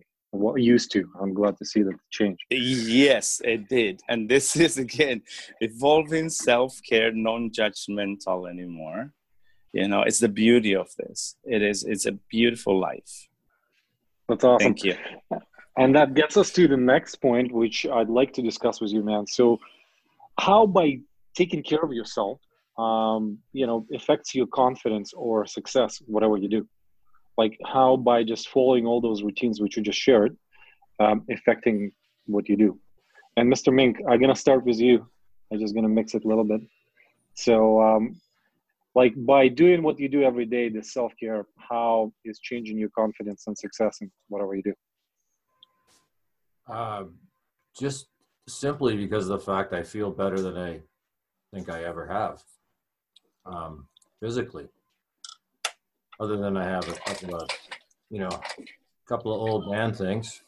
I'm 61. I'm going to have some wear and tear on me, but other than that, it just keeping doing it is part of building that confidence, not stopping. I had a great thing. My naturopath found out I was going to be retiring. He says, okay, 3 phases of retirement. Go, where you do everything on your bucket list you couldn't do before. Slow go, because your bucket list is done. And then followed quickly by no go. So I went, oh, that's easy to remember, and I don't want to be a no go. Yeah. So it was like, okay. So I'm always fighting, especially in COVID, fighting that slow go. I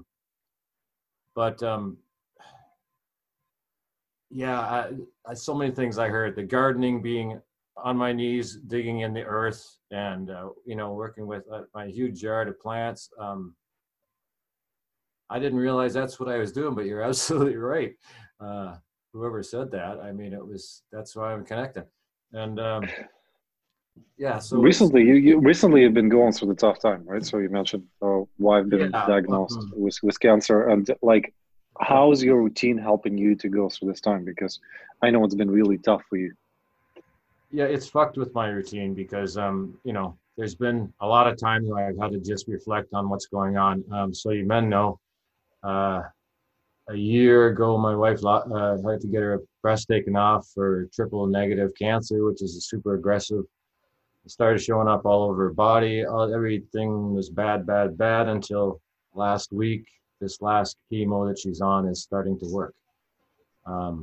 So that was the first light of, good news in a pretty bad year. So yeah, the everything. I had to think about everything. I had to think about all the changes that were potentially in 1 year, like they just told me. So it did fuck with my routine because I had a lot of, I'll call it self-reflection, introspection around, how am I going to handle this? What do I got to do? I know there's these stages of grief, and I know I'm in one of them because I'm, having waves of emotion come over me that I just have to let come over me and sit there and let them go, and then the wave goes away. And so, yeah, I kind of had to go to a context of my life. I've led a charmed life, and finally, this is what pain feels like. I've been a lucky man around that, or fortunate, I should say. So, it's my time. I got to step up. And, Against all this work we've been doing for 15, 20 years, that, with men and keeping, helping other men has prepared me perfectly for it. I have so much confidence because I know I can call 100 different men and they'd be glad to take my call. And that's just, I don't know. I can't put any, value on that. It's so high. It's just beyond valuable, to me. It's precious, I guess. So yeah, I'm all set up to handle this pain, right in the nick of time. What's interesting, like through the COVID time, I found myself like first months or first couple of weeks kind of falling from all the routines, because you get like all those, like, I don't know, all of a sudden you have time and flexibility, and nobody's around to push you. Like nobody's watching you because everybody's sitting home. And it's interesting. It was a good test for all those routines, and like goes through the times where I was going to, and like first months, as soon as it started, my dad got in the hospital. So, and that was just really interesting. And I found by keeping those routines every day, it got me out of that. Like, just mental space, and just really getting back to work, and just simply get in my habit, just wake up the same time I used to, go back to just, take a shower, do my routine, do workout, get to computer at the time where I should be, not at the time, like whatever I want. It was such a huge change on my mental space. And I realized it was just really something which kept me through that time. And the lesson I've learned for myself that time, like, it just, again, especially with dad, like seeing all this crazy stuff, which also got me to kind of emotional state. If I drop my routine of self-care daily, I'm just going to fail miserably every day. And that's the reason I'd like to hear you, Matt, like, just to explore more on this last point. Mr. Homer, I'll shift to you.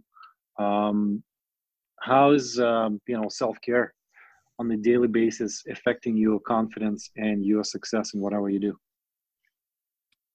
Yeah, so, with the position I'm in, and when COVID hit, I was actually fine at first, because that's typically, I'm the person who deals with all the shit at work, and I just get things moving, try and figure out what to do next and just keep going on, right?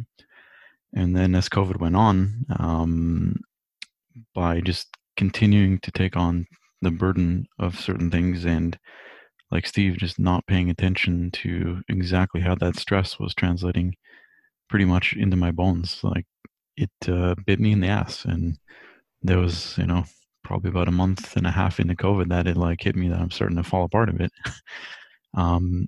Thankfully, I had engaged the naturopath before that, and was starting to recognize some of the things that I'm lacking in looking after myself. And I, instead of spiraling down or letting it get worse, I immediately engaged the naturopath, and as well started speaking with a therapist to, start looking at some of these things again. And, I've done work with Sterling. I've done, other self-help things over the years, but, not putting them into practice doesn't mean shit. Like, I know it, that's great. And I know the things I could be doing, that's great, but I'm not actively doing them, and I'm not, motivated to do them. So, something that Mink touched on, your confidence comes from knowing you can ask for help to help yourself, right? Your self-care is actually being able to rely on others and have a support system. So I used, some professional help to get me more on board. And because of that, there's positive things, looking at sleep, looking at cortisol and how I'm dealing with that now, which I wasn't as of 2 months ago, to a point where I wasn't sleeping almost a week straight. And that was going to, again, get worse if I didn't address it. So at that moment, and like a low point in COVID, yeah, like my confidence, just my sanity was not good. Very short on meetings, a little harsher on my team, right? Short with the wife, and the cats, when they act out, right, would just fly off the handle, and that doesn't help anyone anything. And there was a point which just kind of was the icing on top around this, where one of the cats was severely ill and could have died. She basically had a condition that came up in the middle of COVID when the vets were barely taking animals, and that just threw me for a loop on top of everything. And that was like, the little push that just sent everything off. And the week I didn't sleep. So yeah, just starting to be more introspective on a regular basis has brought me, back into a path forward. And even with work still being just as stressful as it was 2 months ago, like that hasn't changed, and it's really never going to change. I'm just looking at it in a much different light. And, if I'm getting the stress and I'm feeling it in me, like, get up, take a break, actually like disconnect, and just start to recognize it. And so Roberto was talking about being more present and being aware. That's something I've really been focusing on, and I'm seeing the benefits because I'm showing up better again for work, better, more specifically for Iris, and getting slowly better on the health and physical front. So definitely a direct correlation to being present or not is affecting my confidence and success. Thank you for sharing. Mr. Cornell, I'll jump to you. Give us more in addition to what you did already, like how it's affecting your confidence and success, all these routines which you're doing.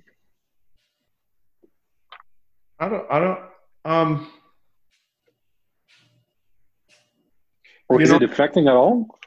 Well, I think it's just changed my lifestyle really, because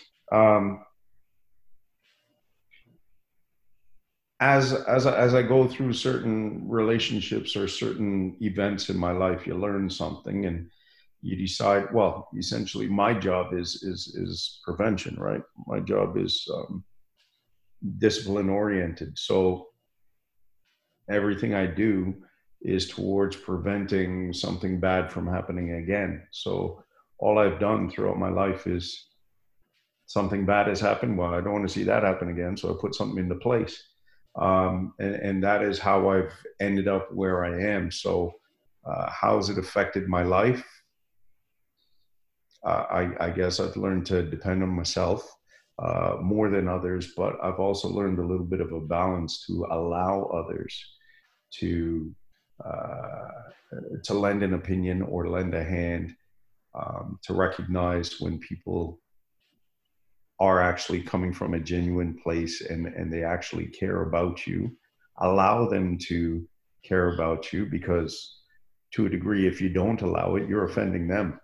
So again, it affects your relationships with people. So I've slowly learned over the years to balance out when to depend on myself and when to allow others in, which is a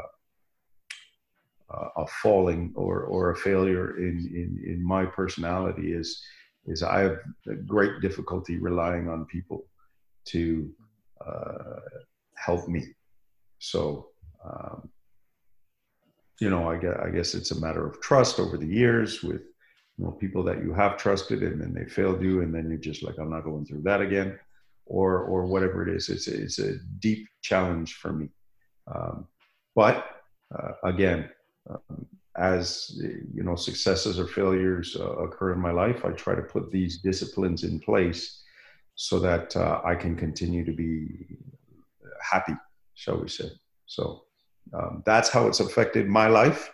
It's a constant struggle and it's a constant learning process. And, how are you going to grow if you don't learn, right? So that's it. Absolutely. Andrew, I want to pull you in. Like, this is, I think, perfect segue to you listening Mr. Cornell talking about this. I have to all these practices for self-care. I have 3 boys, a 31-year-old, a 28-year-old, and a 25-year-old. And one of the greatest joys is them now trying to emulate all the stuff that I was trying to teach them when they were younger. And now that I'm not trying to teach anymore, I see that, wow, it's showing up.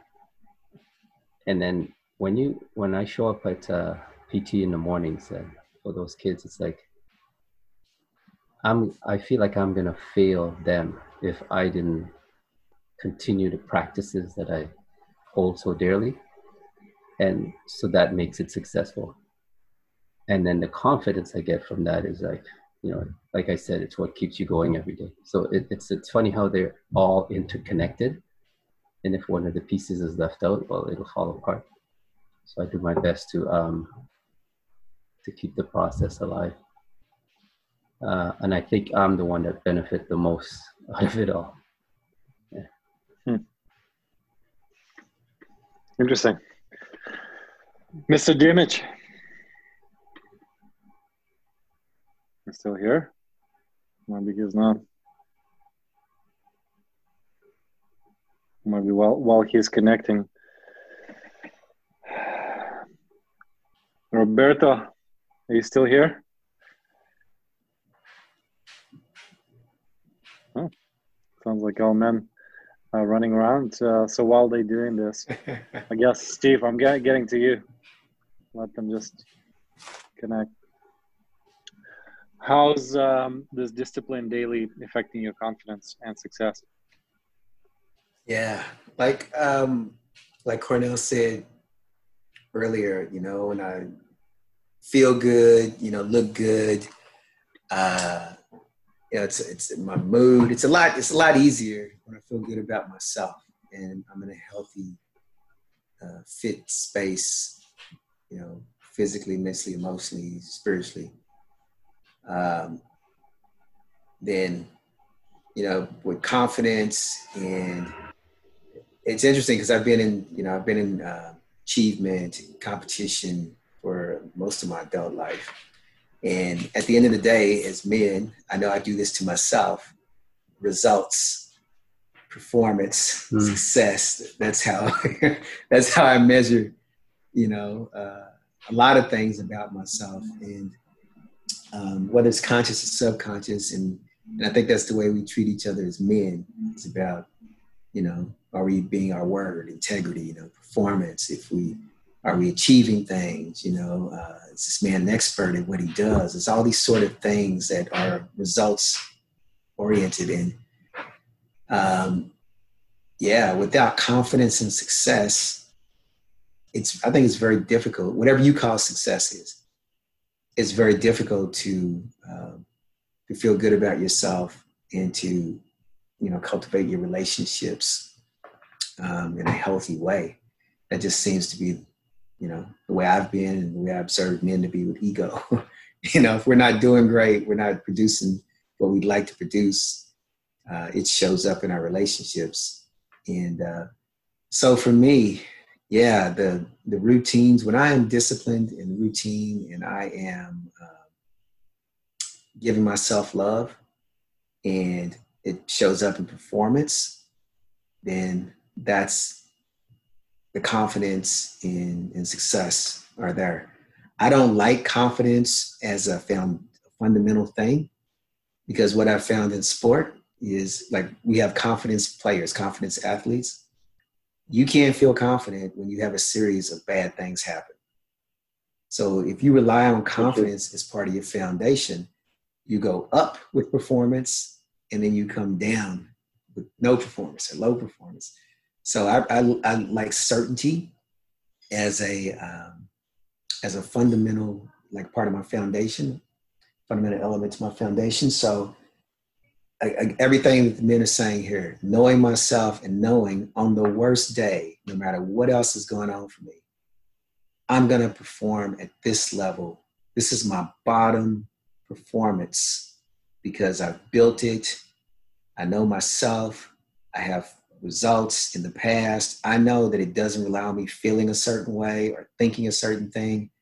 I have built this performance, and on my worst day, I can set my context and show up like this or higher.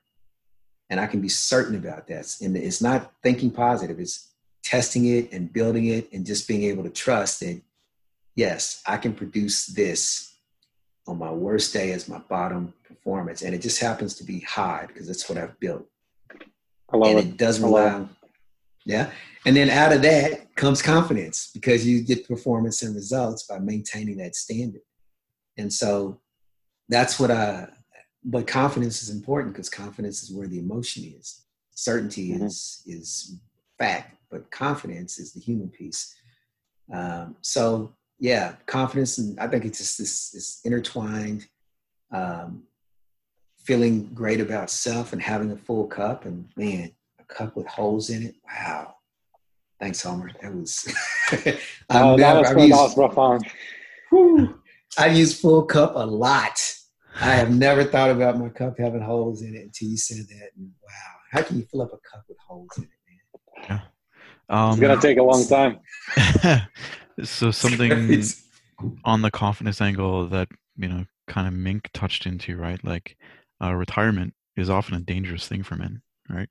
because we're already like the dependent and everything, and you feel like you sometimes job becomes your identity. And you know, there is a statistic around men who commit suicide after work, after like, you know, 6 months, a year, because all they knew was their job and they don't know how to be without it, right? And that's a scary thing, I find. So some of that confidence, you know, tying right into the self-love you're talking about, like, you know, the only way you can have confidence is if you love yourself enough to say, I can keep doing this. You know, hardships like you make, like you can keep going on. Like that's, you know, it's not worth giving up anything because you're still here and you still matter. It's like, that's an important thing to care about and focus on. Oh, it's so true. You know what I took from Steve's interpretation? Like, I love this consistency. Like, for me, I feel like if you're consistent with this daily routine, whatever it is, it just gives you this confidence. Like, whether just Andrew showing up every day, if you show up every day, you build this confidence, you build this momentum and success. The same like in sports, you know, if you practice every day, you can be confident when you show up, you're going to do your best, right? So like, and that's your performance as well. Like, and I know for myself, like if I just fuck up like today and I just like, I committed to something and I'm not consistent with this. So definitely like, I cannot be confident like that, you know, if I didn't jump and just like, you know, every day, and one day I just randomly jumped and I'm like, oh my gosh, like I couldn't believe, like I cannot jump like what I used to. Like it's just definitely affects my level of confidence. But I think to prevent this, using Mr. Cornell's idea of just like prevention, I think you can create the discipline in place to kind of to help you not to get to the level where you're like, oh shit, like now my performance struggles and I'm really losing my confidence in myself. So Dr. Roberto Vargas, are you still here or not? Yes, I am. Perfect. There you go. So that's perfect. What's your take on this last point, like confidence and success? Well, definitely self-care. It's the key. The key, I will say, to be successful. Now, successful, everybody has a different point of view of success. Once you become more aware, success has different points of view. For the common denominator, success is measured by money or by how much things you have. So I'm not necessarily in that context.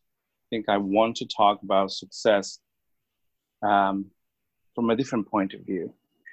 And yes, looking at the impact that self-care has on success, I will talk a little bit about what performance is. All right, and I'm also, I don't know if you guys know Landmark, but yeah, I'm a Landmark leader as well, and I took that, and it was pretty cool to learn what success is. Because back in the day, I was very hard on myself and not accomplishing things that I thought I should accomplish, because that for me meant success. And with Landmark, I realized that when you perform to be successful in that realm, there is going to be failure. Okay, so performance has failure, and it's great and it's okay, because through that we can always create a new future.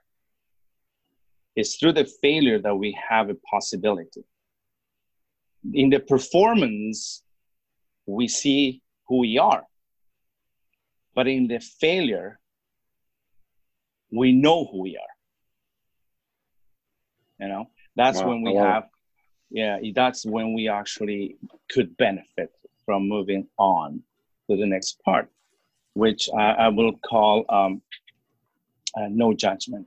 So now that I understand that there is performance failure, non-judgment is crucial, because seeing failure as just a possibility my non-judgment disappear. My judgment disappear or becomes less. Maybe more in theory than in reality, because we're still used to judge ourselves all the time. And this takes away who we are.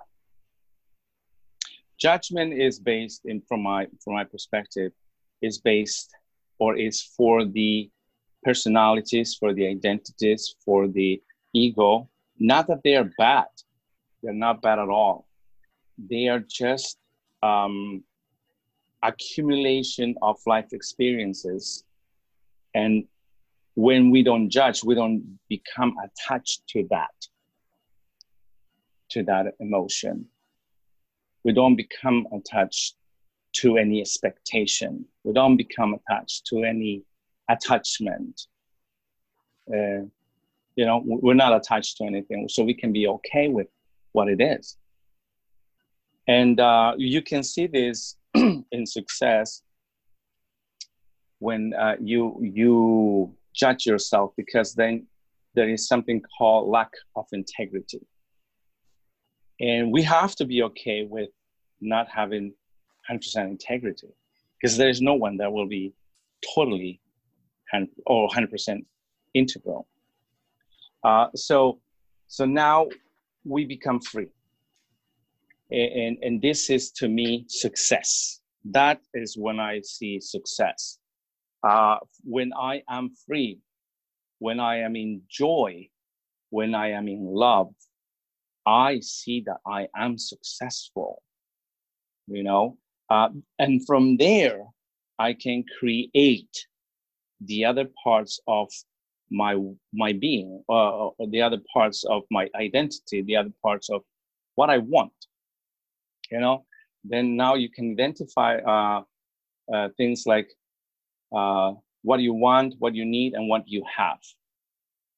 And this is very interesting to observe those three concepts, because through them you can analyze success. But I'm not going to talk about it, but just to be short, is that self-care definitely will influence or will be determine my success, because I am looking at me from the point of view that I am a body. So I'm taking care of this body that's vegetarian today, or for many years vegetarian. I'm taking care of this body by doing yoga, by doing all kinds of other sports. I'm taking care of my mind by doing meditation, breath work, gardening. I'm taking care of my spirit by being. So then I am.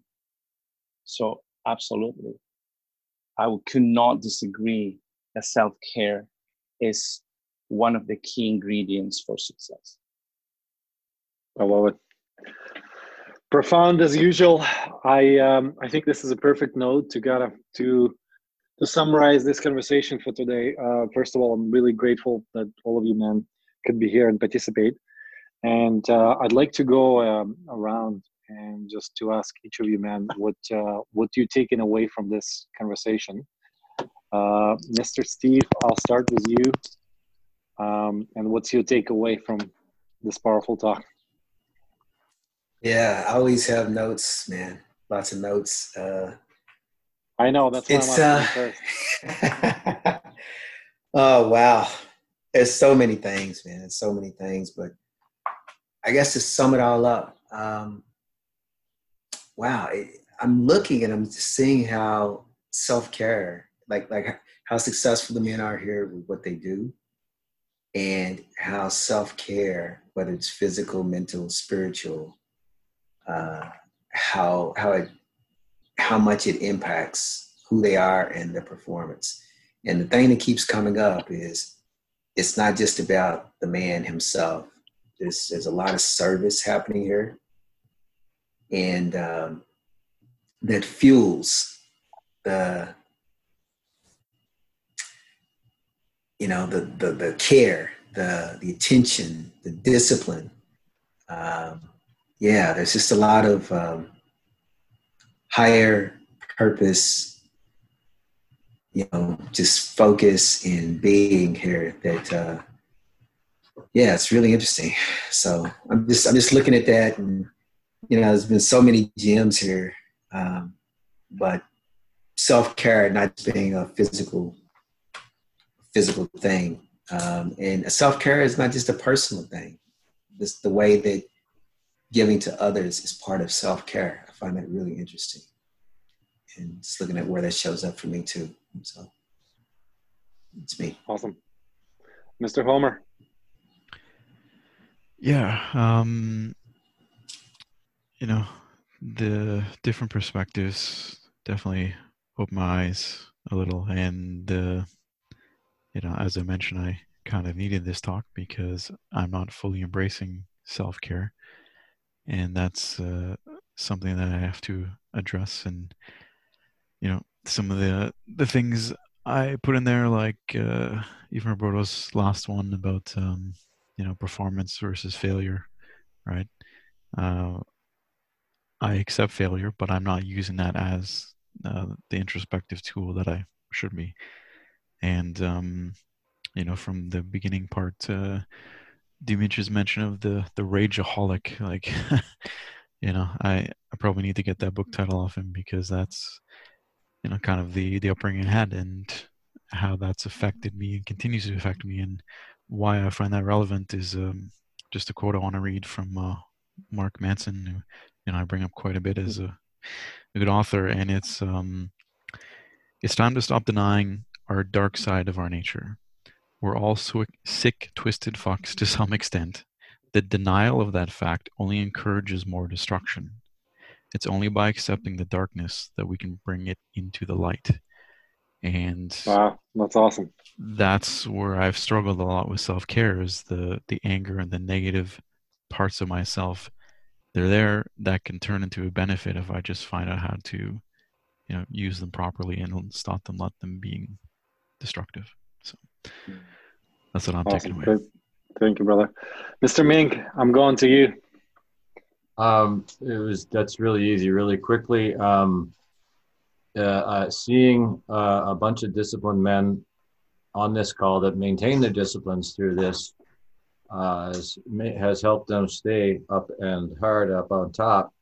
And I haven't, and that's exactly why I'm feeling kind of this way. So thank you, man. Complete. Mm-hmm. Awesome. Mr. Cornell. Yeah, my takeaway, there was a couple of mic drops in this session that I'll definitely take away. Yeah, it was a few.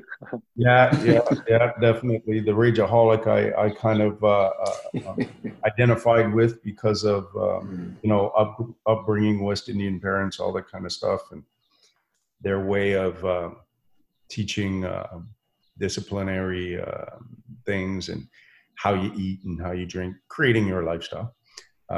Jack's notion about forcing a situation, meaning like, having a dog or whatever, creating the situation whereby you end up taking care of yourself. That's a big deal.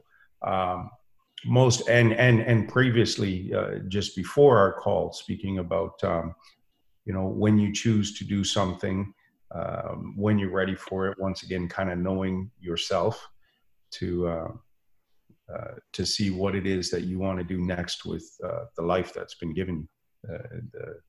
The gift that we have here. And then, listening to Andrew's take on how the chemicals affect our being. That's a big deal for me too. Listening, and I may try some different techniques with the various supplements that I use in order to stay in shape. And see where that takes me. So, yeah, that's my takeaways. The mic drops. That's awesome, Mr. Dimich. Welcome back. I'd like to hear your takeaway. I've been here for a while, but let me first say. Actually, let me clear that first. So I have been absent for a part of this, or rather I was close to computer, but I was talking with my brother. And I think it justified. He's sick with COVID. Actually, the whole family over there seems to be sick with COVID. My nephew and sister-in-law and her parents are in a hospital, but they seem to be handling it. But anyway, I had to talk to him, and I found, and so I will rewatch actually pieces that I missed. But I found this perspective really useful. There were a bunch of good inputs. And I wanted just to highlight the fact, and I don't know if anyone brought it in, that, you know, participating in something like this, carving out time for us, which I partially unsuccessfully did, but kind of emergency, is actually an act of self-care, right? If we dedicate ourselves and say, okay, I'm going to do something for myself and, you know, listen to experiences of others and try to better myself, that is part of the self-care. And about Rageaholic and that sort of stuff, I do want to share that I've overcome this and how that played out for me, because I think it's not related completely, but it's interesting experience, I think. Some of you that know me from Men's Team will remember that, or maybe only Brigands, will remember that I was saying that even when I had a decent amount of equity and savings and all of that and success in career, I said that I really don't feel successful. Well, that has changed. And that has changed when I beat my dad to possibility to retire. So at 50, and he retired at 52. So I don't know if that was that. And again, I don't think I'm really going to stay retired, but you know, it was nice to be in that position. And then I can really reconcile with my dad. And I think that's actually the key, because before that I've said the words, but I really didn't care about him because he kept being an asshole. He is an asshole. He's going to stay an asshole. He's never going to change. Yet, I truly reconcile with him, and I forgive him everything, and I don't care anymore. And I go in and call him and show him kindness that I don't think he's seen ever from me since I was 10 or something. And I got him a few times that he choked. He couldn't speak of how... of being overwhelmed with emotions because I called him and was nice to him and was expressing interest and all that. So I think that reconciliation with the Father was part of what put me in a sort of Zen state. Really, like I fulfilled, well, and that in fulfilling goals, and it's amazing and wonderful state. So that's all. I'm so super to hear, brother. And thank you for introducing this new term for the group. So we're going to use it moving forward. Andrew, I'm shifting to you. Yeah, I think, you know, all of your energy, it's amazing. This knowledge, the sharing, it helps us to patch up more the holes in our cups. And so when we fill it, it can stay full. And that way we're better serve each other, right? So thank you. Appreciate everything. Thank you for your wisdom, as usual. Thank you for sharing. I'll shift. Roberta, I'm going to you. What's your takeaway? Well, as usual, very grateful to be part of this amazing group with so much energy, and it's like a men's circle sharing type of thing where we are putting our thoughts and ways of dealing with our lives. So very grateful for all your contribution in my life. And I think I appreciate self-care after listening to all your opinions. Thank you so much. I appreciate you being here as well. For myself, oh my gosh, I made so many notes. I'm going as Steve, like I'm taking this new habit, taking notes actually physically. Yeah. if I'm not doing it, so I might fail other people, and that's amazing. I like this also analogy which been introduced by Mr. Homer by broken cup. So I'm taking it with me. So I'm definitely gonna look how I can keep my cup sealed, so I can fill it up and just empty it when it's necessary. And I really like. I'm gonna quote Roberto. Like I think one of you men just typed it here, and this is absolutely amazing. Like I love the way they said it.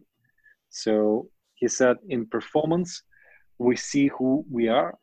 In failure, we know who we are. I love this. And on this awesome quote, I'm going to finish the session for today. Gents, thank you for taking the time from your Saturday morning. And we're going to talk next month. And Mr. Homer, what's our next topic upcoming next month? Yeah, so on Saturday, August 8th, we have the topic of humans are social creatures, focusing on relationships, what that is. Yeah, and I'm inviting you, man, to participate if you could. I think that's always bring lots of energy to have lots of smart and awesome men who is open to learn and grow. And as you can see, we here just to explore simple topics, but might be sounding simple, but as we explore them together, we learn a lot from each other and we get the different perspective. And there's one of the men brought it up in one of our religion talks. He said it's like different cuisine, different food, from different backgrounds, right? So, Steve, I think it was you like giving us this analogy, but I really love this, and I'm definitely inviting you men back. And if you want to hang out more on this call, please do. But as of right now, we are complete, and thank you for today.